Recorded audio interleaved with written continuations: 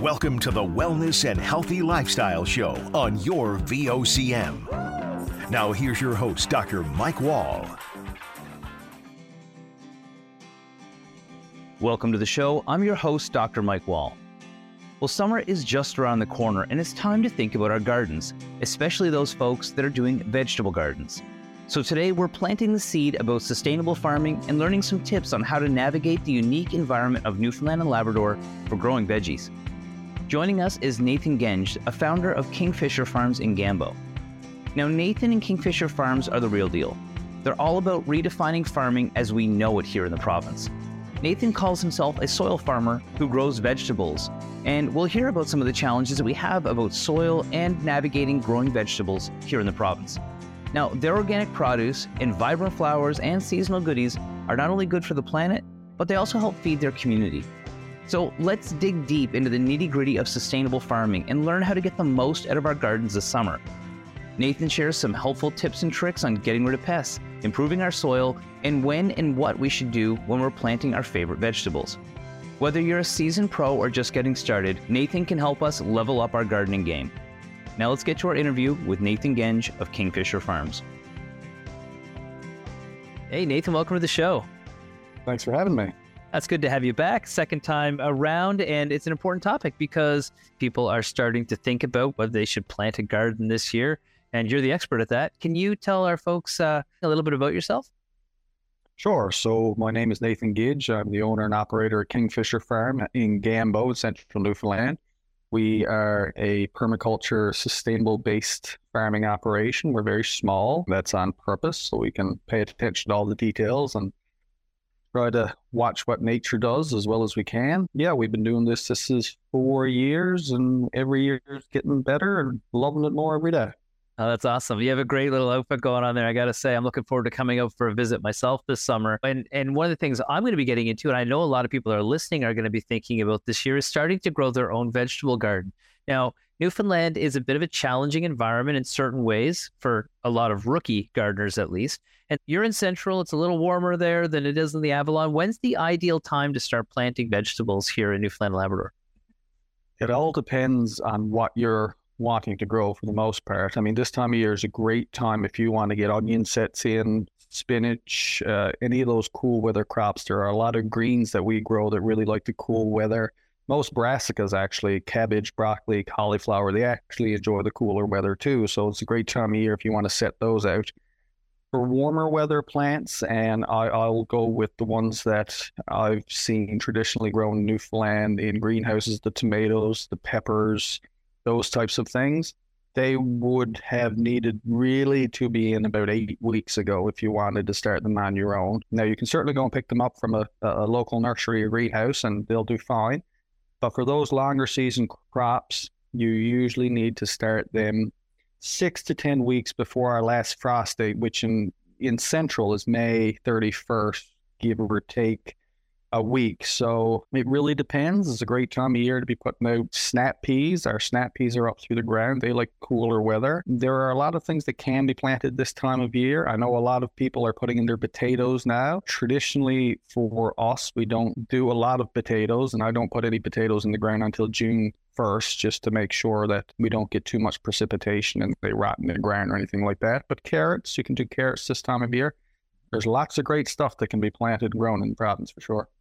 And I think that's something that people may not understand, is that we do have an ability here to have some sustainable crops, at least for their growing season, and be able to store them like we did in root cellars back in the day. If somebody's thinking about starting their own little garden, how big does it have to be? How small? What are the things they should think about when they're looking at starting to grow some vegetables? I think the first thing you need to think about is what exactly you want out of your garden. You can feed a family of 4 in a very small space. We feed a tremendous number of people and we donate a tremendous amount of food from about 1/4 of an acre that we use as our, I'll call them traditional growing beds. So for a family of 4, if you had a small plot that was, I'll give you 100 square feet, roughly, the 10 by 10 or 4 25-foot beds, that kind of thing. you could grow a lot of food. But again, you have to think about, what do I want out of it? Do I want salads out of it? Do I want my long season storage vegetables out of it? Because different vegetables take up different space and have different needs. You don't want to be planting a full bed of lettuce where it's going to get full sun in the middle of summer, because your lettuce is just going to bolt and you're going to end up with very bitter, unsavory lettuce, not something you want. So you have to think about what you want. Once you've decided what you want, and you want to think about your location. Full sun is usually best for most vegetables, unless you're looking at greens, lettuces, spinach. They don't like a lot of hot weather. You'd have to provide them with some shade if they're in full sun. The tomatoes, the peppers, the carrots, the turnips, potatoes, they like full sun and rich soil. One of the biggest challenges I think we have in Newfoundland is our soil. It's tremendously acidic. It does have some benefits. It grows blueberries better than almost anywhere else in the country, which is a huge benefit. And there are other things like rhubarb that enjoy our soil. But at the same time, you have to think about, if I'm growing vegetables, you're usually going to have to do some amending to get the soil to a point where most vegetables will do well. We do that organically, and we do it with all native amendments. And I should interject just for a second and put in, it's always a good idea to get your soil checked to see exactly where it is. You don't want to be adding things if you've already got an excess of that in the soil. Everybody always thinks, okay, the more I have in the soil, the better it is. Not necessarily. And I will tell you this story from experience. I've planted cauliflower in soil that had too much nitrogen in it, and I got big, beautiful green plants with no cauliflower heads whatsoever. They were just huge green leaves because there was too much nitrogen, not enough potassium and phosphorus. So I always suggest to people to get their soil tested, and they can do that through the Department of Agriculture. I think there's a small fee involved, or you can do it yourself. You can pick up a kit set, Canadian Tire, Walmart. They'll give you I'll call it the basics of what's in your soil. And it's always a good idea to put a little bit of compost in there and that kind of thing to help the organic matter and the light that's in the soil. But really, figure out what you want, where you're going to put it, make sure your soil's okay, and then just keep it fed. Plants want to grow. We just have to not get in the way of them growing. Yeah. That's really what it boils down to. I can see that. And, so the soil definitely is something I've heard a lot about in Newfoundland and Labrador. When somebody gets it analyzed, you mentioned a few things that they can use. Is it a big, expensive process to bring your soil up, or is it something that takes time over the course of your garden for over like several seasons? So it depends how you do it. I've heard a lot of people say there are no quick fixes in gardening, and they're right in a lot of ways. There are ways that are quicker than others. Synthetic fertilizers, obviously, you can put them on your ground and very quickly the nutrients are available to your plants. And I think it's kind of at the crux of what you and I have been talking about, sustainability of that, with the shortage of phosphorus in the world and all that kind of thing. If you're doing it organically, like we do it takes time. And there is no substitute for letting nature do its thing on its own and just kind of helping along in the process. So when someone buys a bag of fertilizer, there's 3 numbers on the front of it, like a 10, 10, 10. Well, those numbers stand for nitrogen, phosphorus, and potassium. So those are the 3 macronutrients, the big ones the plants need. So if I want to elevate that in my soil organically, there's a few ways I can do it. So if I want to take care of the nitrogen, nettle is a great, stinging needles in Newfoundland, we call it stinging nettle, are excellent bioaccumulators and very high in nitrogen. So if I chop some stinging nettle and I put it in my ground and I let that rot and decay and degrade over the course of about 6 months, I'm going to increase the nitrogen in my soil. Now I would do that in the fall so that over winter, when I go to plant in the spring, there's an abundance of nitrogen in the soil. There are other plants that are great for nitrogen. Dandelion is another great plant that you can add to the soil. And I spoke to you that we were going dandelion hunting today. That's for a number of reasons. Dandelion's a great food source. It's a great green. We make dandelion syrup, which tastes like honey, which is delicious. And the other thing that I do with dandelion is you can brew what are called compost teas out of dandelion. So I'll take the leaves and roots, chop them up, put them in a bucket, put an air pump with an aerator in it. I'll leave that for 24 hours. The water that comes out of that Plants absolutely love it, and it is a great, great starter for seedlings because it's high in phosphorus and potassium. So phosphorus is what's underground your roots. Potassium helps in flowering and fruit production at the end of the season. And if I'm looking at phosphorus, phosphorus is the hardest one. Potassium you can get from banana peels, dandelion. There's a whole bunch of things you can get potassium from to put in your soil that degrades relatively quickly. Phosphorus is the hard one. Phosphorus usually comes from rock dust. People put bone meal in their soil as an amendment for phosphorus, which is what we use a lot of because it's an organic amendment. But phosphorus takes longer to break down.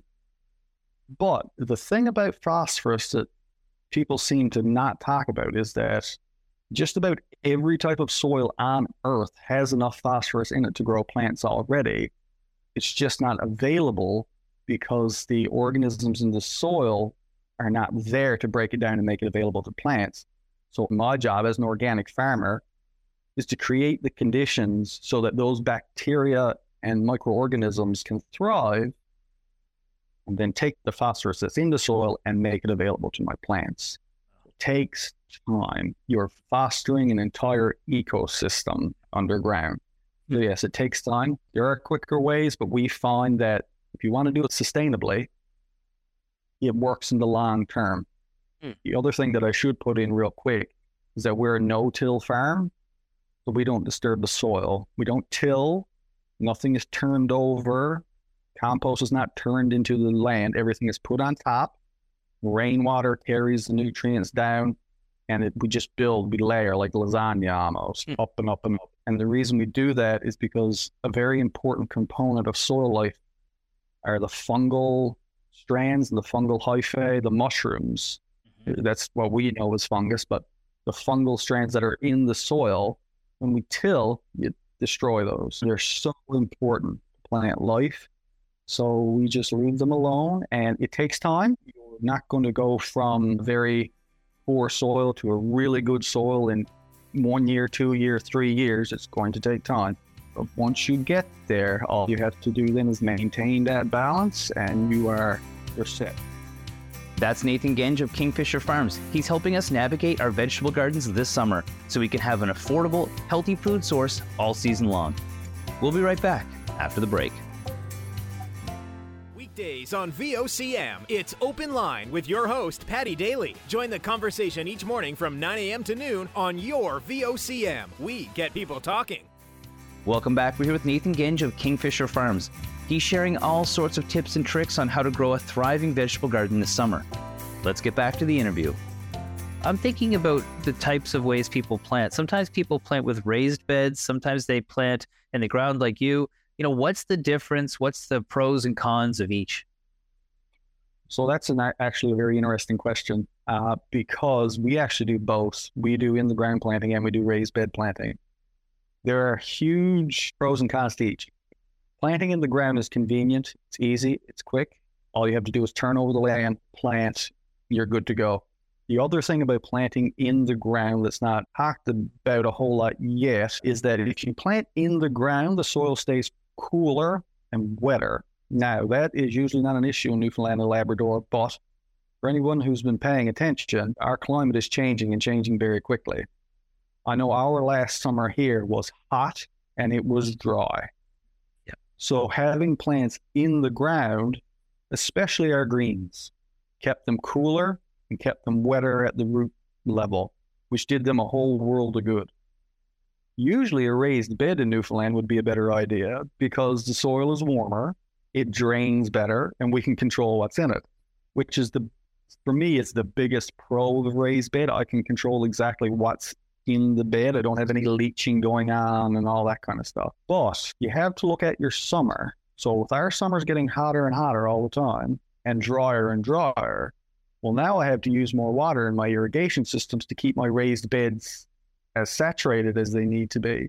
And I will go through about 3,000 liters of water to water our garden if I'm doing a good saturation. Now, we're fortunate in Gambo because we have natural springs everywhere. So we're very, very lucky. Not everyone has that available to them, and I realize that. And we use soaker hoses, which saves a lot of water. We don't do overhead watering because you get a lot of it run away. We do so it's a slow water. It saves about 70% water, but I'm still going through a lot. Wow. So you have to kind of be cognizant of what's the weather trend in my area doing, and is it better for me to dig into ground and maintain that moisture and that coolness? And I had to think about what I want to grow. If I'm growing brassicas, cool season crops, and that kind of thing, well, digging in the ground is probably my best option. On the other hand, if I want to grow hot peppers, jalapeno peppers, and I'm looking at my greenhouse here now full of tomatoes and hot peppers and that kind of stuff, raised beds are probably your way to go. It's warmer soil. And the thing, especially, we do cantaloupes and watermelon. If you're growing melons, do it in a raised bed because they like it hot. And the other thing I should mention, the raised bed is more work than planting in the ground in terms of just getting the soil ready. Yeah. You have to move the soil and stack. So there is that a little bit of labor up front that comes with that. There are definitely pros and cons to each, but I think the important thing is that people look at their own situation and think about what's going to work best for me and allow me to grow the food that I want to grow. Because at the end of the day, whatever works best for the individual in growing food, that's the best answer. Well, that's right. And, it's interesting because it does take a real education to be able to start to do this process, but maybe you can put some minds at ease. Like once people start to understand it and then they get into it and they start their first season, the growing season, and they make mistakes and they have some successes, how long does it take before somebody can become at least adequate at being able to grow their vegetables? Someone said to me once, it takes 5 years to hit your stride. And I wholeheartedly believe that. And I think it's not necessarily after 5 years you're going to have everything figured out. Nor do I think you're not going to have things figured out until you're 5 years in. I think the process of getting to a point where you're comfortable and confident, and those are the two big things. Because the first year that I put things in the ground, it was the confidence or lack thereof, I think, that inhibited a lot of what I was doing. Because I babied plants too much. I tried to make everything just right and perfect. Like I said before, plants want to grow. We just have to kind of give them what they need and get out of the way. So 5 years gives you a chance to get the cold feet and tentativeness out of your system in terms of, listen, if I put an onion in the ground, it's probably going to grow unless I mess up. You get that out of the way, then you get, okay, well, how often do I need to water? Which is a question I get a tremendous amount. How often do I need to water tomatoes? How often do I need to water And the answer to that is, it differs depending on the vegetable and depending on your climate. So there's no hard and fast answer to that, but getting to know your climate, it's getting to know the vegetables you're growing, getting to know your soil. And we are a huge proponent of, I consider myself a soil farmer who grows vegetables and fruit as a side gig kind of thing.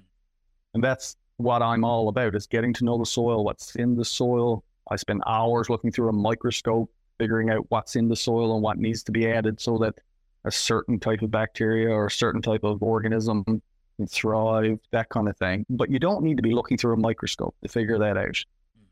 You will know that when you see carrots that are growing well, or your cabbage that has a big head of cabbage on it and stuff like this.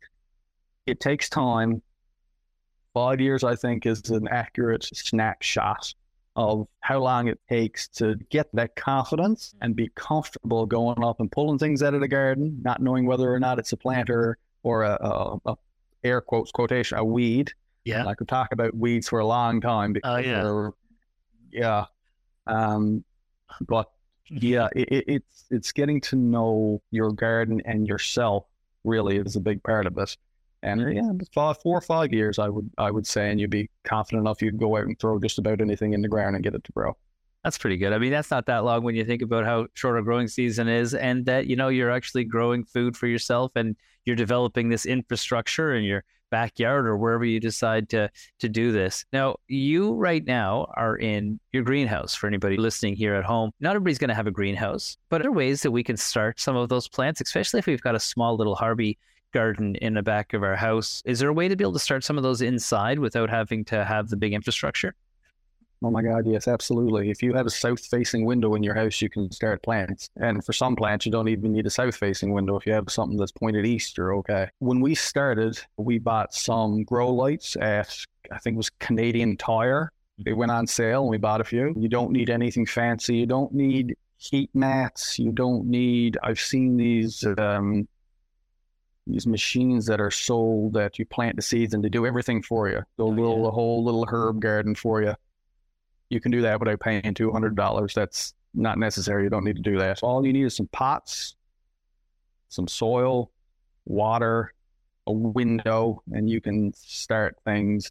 I wouldn't recommend starting 200 tomato plants if you don't have space to put them, because eventually those tomato plants are going to go into 4-inch pots and they're going to go into 6-inch pots before they go underground if you're starting them early enough. So they take up space. But if you have a window, you can start some food very early in the season for sure.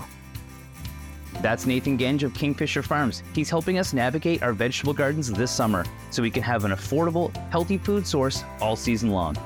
We'll be right back after the break. Got plans for midnight? Bring your VOCM along with the best soundtrack for every night, anywhere. The VOCM All Night Show, midnight on your VOCM. Welcome back. We're here with Nathan Genge of Kingfisher Farms. He's sharing all sorts of tips and tricks on how to grow a thriving vegetable garden this summer.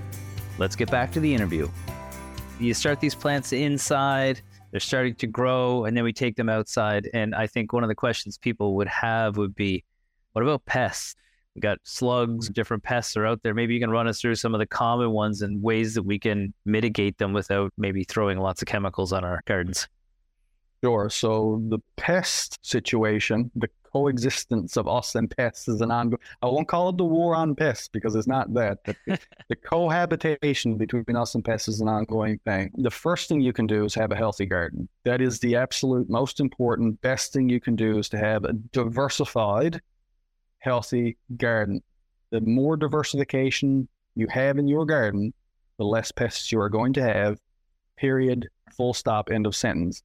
Simply because you are going to have predatory insects move in that prey on what we traditionally call pests. So if you have aphids in your garden that are wreaking havoc on your pepper plants, you need to plant some calendula or some hollyhock or any kind of flower. They attract ladybugs. Ladybugs are natural predators of aphids. Bring in the ladybugs and they will take care of 90% of your aphids. The other thing you can do, diatomaceous earth is another great tool in organic gardening to use against pests. It's basically pulverized seashells, coral, that kind of stuff. It's like little tiny razor blades to pests. They just won't crawl over to go near it because it's too sharp for them. I've heard eggshells before. Is that also one? Yeah, eggshells will work. You need a lot of eggshells to do it if you're doing any kind of size of a garden. The other beautiful part about eggshells is that they're high in calcium. So if you break them up enough, it adds calcium to your garden. Just don't add too many because calcium is a large molecule and it can eat up some space in the nutrient battle that's going on underground. So just beware. Don't flood your garden with eggshells. But the other thing that we found, and I always get a laugh out of this whenever I say it, is beer. We make beer traps, and all they are little yogurt containers or just a small container. You fill them half full of beer, whatever your preference is, sink it in the ground, and the slugs will go to that like crazy. They just fill up with slugs, so the slugs won't touch your plants. They'll go to the beer. The only thing I would recommend or caution, and this is a lesson learned from experience, put something over the top as a roof or your little yogurt containers are going to fill up with water and they're just not going to work. So you want to keep the water out of them. Maybe one of those little cocktail umbrellas. Now you're talking. Yeah, there you go. There you go. I'm sure the slugs would enjoy that. There are a bunch of things you can do. Our biggest nemesis in the garden are cutworms. Slugs we can take care of with the beer. It works really well. Aphids we don't have an issue with because we interplant with flowers, which usually takes care of them. If that doesn't, we use diatomaceous earth, like I said. But cutworms Cutworms are the hardest. The moth that lays the egg lays it in the fall and usually lays it under dead debris of plants. Well, our problem is because we're an organic farm and we mulch everything, we have a tremendous amount of plant matter on top of all our beds all the time. So it's an ideal habitat for them. So they lay in the fall, they hatch in the spring. And what a cutworm will do, if you ever go into your garden and all you see is the stump of a stem left, it looks like it's been cut clean off, probably the work of the cutworm. They wrap themselves around the stem of the plant, just cut it right off. And they don't eat the plant, they just cut it off. And they're difficult to deal with. There are ways of dealing with them. You can delay planting in the spring and not give them the food they need to grow. Of course, for us, that's not an option because we run a community-supported agriculture system. So we have to have food ready to deliver to our members throughout the year, early in the year. The other thing you can do is you can till. Disturbing the young larvae will usually get rid of them. Birds will come in and eat them if they're on top of the ground, that kind of thing. Again, for us, we're no-till, so we can't do that. Yeah. So what we end up doing is basically a reactive approach to cutworms. We can't put anything on top of the soil that's going to deter them. So if I see a plant cut off, I will basically dig around that plant about 2 inches and about an inch down, and I'm almost guaranteed I will find that cutworm. No way. And I'll just pull it out and give it the old capital punishment for what it did. So if I'm planting, I'll do that with lettuce plants because those are quicker and I can grow them quicker. If I'm planting squash takes a long time. If I'm growing pumpkins or if I'm growing zucchini or anything like that, and I want to make sure that those plants don't get cut off because I can't regrow that quickly. You can put something around the stem of it. When it's really small, you can use a straw. So you cut off about a 4-inch length of straw, poke 2 inches down in the ground and leave 2 inches above ground. So what we do, we slit the straw down the side, cut off a 4-inch length, and then wrap it around the stem of the plant. 2 inches in, 2 inches up. Cutworms cut off the plant right at the soil level. And if it can't get at the stem, it won't bother the plant. Cool. Once the stems are so big that the cutworm can't wrap its whole body right around it to kill the plant. Mm-hmm. So if you wrap something around the stem at the base, about 2 inches down, 2 inches up, that'll make sure the cutworms can't get at your plants. Now, that's a tedious process when you're putting 100 squash plants. Yeah. But we've really found no better method to do it because we don't use chemicals, we don't spray or anything like that. So sometimes it is, well, what's the lesser of two evils? I'm willing to sacrifice a lettuce plant, and I'm not going to do that with all my lettuce seedlings because it takes too long. But for the 100 squash plants I have in, yeah, I'll take the time and put straws around them or whatever I need to put around the stem to stop them. No, that's really interesting. Are there any native species to Newfoundland and Labrador that really thrive here? You can talk about our textbook weeds here because I know a lot of those are really, really great eating here as well. So is there any species that are inherent to here that really do well?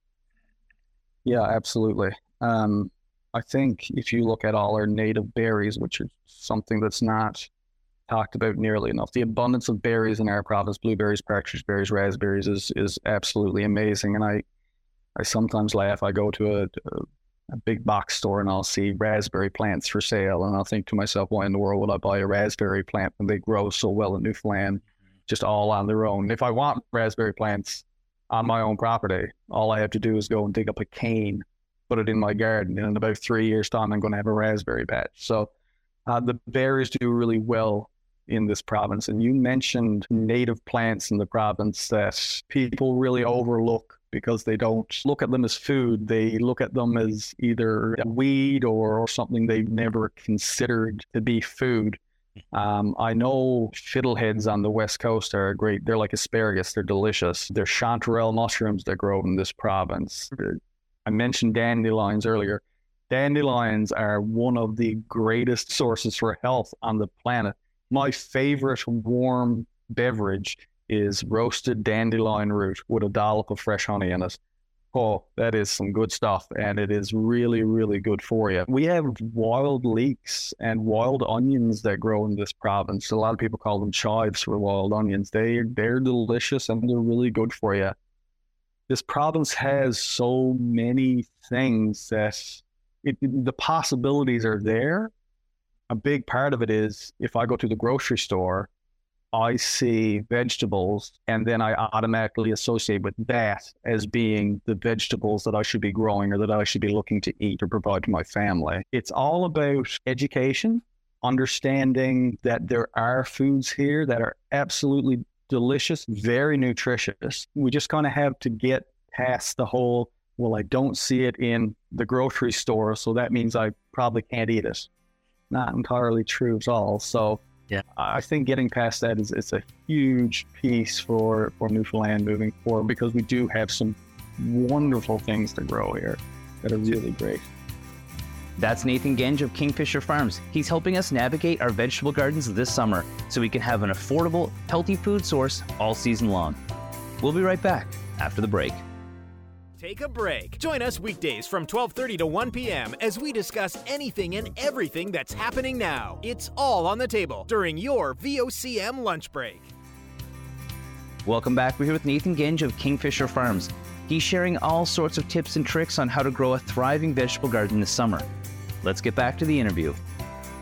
A lot of people might not be able to, or have the time, or even the physical capacity to be able to do a garden or farm for themselves, but they still want to benefit from healthy foods, because that's a huge aspect of what you do.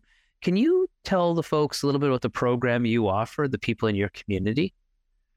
Oh, sure. We do what's called a CSA, a Community Supported Agricultural Program. And how that works is that at the beginning of the year, in January, February, we have people who sign up for the program. And what that means when they sign up is that from June until October, every week they get a big basket of fresh fruits, vegetables, foraged food that was in season. So we don't put, I'll say, cabbage in our baskets in early June because they're not in season. We can force that and do it in a greenhouse, but it's not the natural peak of the season for it. So people are getting what's in season at its peak nutritional value, because that's what we're trying to do. We're trying to grow nutritional food for people and different foods. So we do things like eggplant. We do a lot of Chinese and Asian greens. We do melons, a lot of hot peppers, just different food.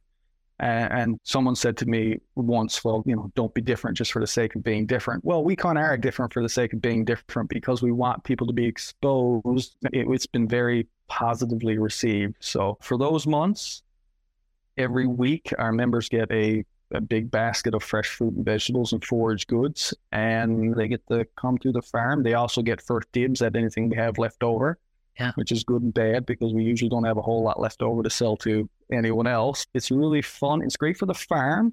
I mean, I'll be honest with you, it works really well for our farm because then the funds are available on the farm when we need the funds in terms of the infrastructure up front, seeds, all that kind of thing. And it really builds a sense of community. People feel like they have ownership, in which they do. They have ownership in the farm. So they come to the farm, they can see their food being grown. They know what's going into it. And they know that whatever they're getting in that basket was picked that morning. It's a win-win. I love that. And I think that on the health side of things, we won't talk specifics about nutrition per se, but you probably have lots of stories of people that for the first time are having ample fresh vegetables. What are some of the things that people say when they get access to food like this? I'll tell you a short story. We donate quite a bit of food to the local family resource center that's here. And it's very satisfying when you know that food is going to people who otherwise wouldn't have access to it, and know that that's definitely the first bit of fresh food that they've gotten in a while. And I've had comments made to me about that out in the community about how it was appreciated and all this kind of stuff. And it, not necessarily from the person that got it, but it might be from their cousin or friend or whoever, that kind of thing. First of all, it's very interesting to hear people talk about taste. Mm-hmm. We had one lady once who said, I've never tasted a tomato until I ate her tomatoes. I didn't really know how they tasted. We do these little cherry tomatoes, and we do a whole bunch of tomatoes, but one specifically that's very, very sweet. And she came here, and we walked up to the garden, walked around and all that kind of stuff. And I asked her if she wanted a tomato, and she ate it. And it's almost like she came to a realization of, what is this? Why have I not been eating tomatoes that taste like this? It's that realization that local food, fresh food, tastes so much different than things that have been shipped here for 2 weeks and brought from wherever. It's been a huge thing. The other big thing we've found is that our members who have families will say that their kids will sit down and eat our string beans like candy, or the snap peas. They'll just go through them, so there's never any left. They'll put snap peas down in front of them and eat them until they're all gone. Even my kid, I have a 4-year-old who will not touch a carrot out of the grocery store. He'll get it. Yeah. He'll go up into the garden and he'll eat his body weight in them, and he'll pick peas off the vine and eat them, and he'll even the tops off of, we do Egyptian walking onion, takes the tops off of those and eats them raw. So it's very rewarding to see that there's such a difference in the taste that even kids notice it and almost look at it as being a different food. So I think the biggest thing for us, for our members, is knowing that we're providing that, because it's an experience to me. It's the experience of cooking with fresh food or eating fresh food, knowing that it was grown in Newfoundland, and then having the reaction come back and say, I didn't know that eggplant could grow in this province or taste this way. It's a big thing, and it's possible in this province if we do things the right way. Well, that's what I was going to ask you next, actually, is do you think that what you're doing is a model, or are you hoping to inspire other communities to follow suit, or do you hope to be leading new initiatives? Like, where do you see this going, and what do you think the potential is in our province? I think the potential in the province is huge. I think we have to get past the idea that the only thing we can grow in this province are potato, turnip, carrot, and cabbage. Not that there's anything wrong with that at all. Those are excellent vegetables.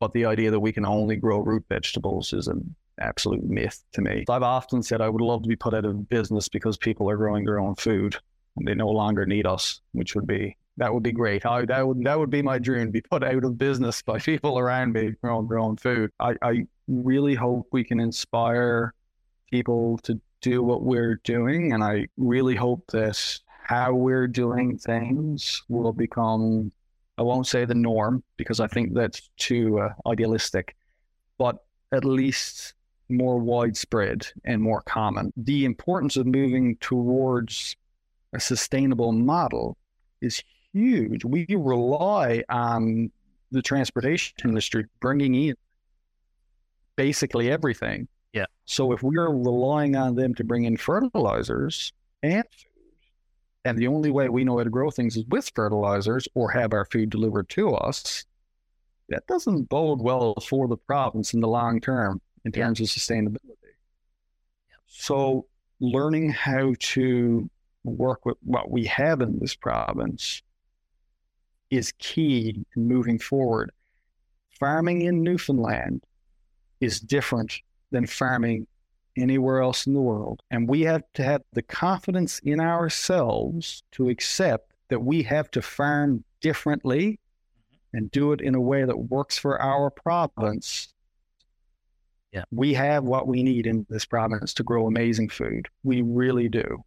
We're doing it on a very small scale, but it can be done on a much bigger scale given the right circumstances and the right push. We need to realize that it's different here. Our climate is different. Our situation is different. So we have to do things differently.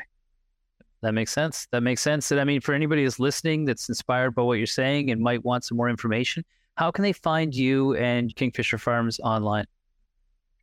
They can go to kingfisherfarm.com, or they can email us at kingfisherfarmnl@gmail.com. We're on all the social media sites, Facebook, Instagram, and all those good ones. Yeah, we're out there. Just type our name into a search bar and we'll pop up. That's excellent. Well, listen, I really appreciate you joining us again this year and giving us advice. You're a wealth of knowledge on this stuff. I learn something every single time. So I'm 2 years in, which means maybe 3 more years I'll be half confident. But I'm gonna try it this summer and see how I make out. But I might be leaning on you for a bit of help. I hope that's okay. Absolutely. Well, thanks for coming on today. Thanks for having me. Thank you to Nathan for joining me today. Throughout the episode, we discovered that Kingfisher Farms isn't just an ordinary farm. Nathan and his amazing team are revolutionizing the way we think about farming by embracing sustainability and creating a haven for organic produce, vibrant flowers, and seasonal delights. Their commitment to the environment and the community is really inspiring. Now, Nathan shared some great insights and tips for all those aspiring gardeners out there, and hopefully it may have inspired you to start a little garden yourself. We learned how to improve our gardens slowly over time, from prepping the soil to selecting the right plants and employing sustainable practices that nourish both our bodies and the planet. And one of the biggest takeaways from this episode is the power of sustainable living. Kingfisher Farms serves as a fantastic example of how sustainable farming can positively impact our lives and the environment. By supporting local and organic agriculture, we not only get to enjoy fresh, delicious food, but we also contribute to a healthier and more sustainable future, especially here in Newfoundland and Labrador, where we may need to focus a little bit more on agriculture, no matter how small the operation. So whether you're an experienced gardener or just starting on your green journey, remember all the lessons you learned today. Embrace sustainability, nurture your gardens, and make a positive impact on the world around you. Thanks for tuning in.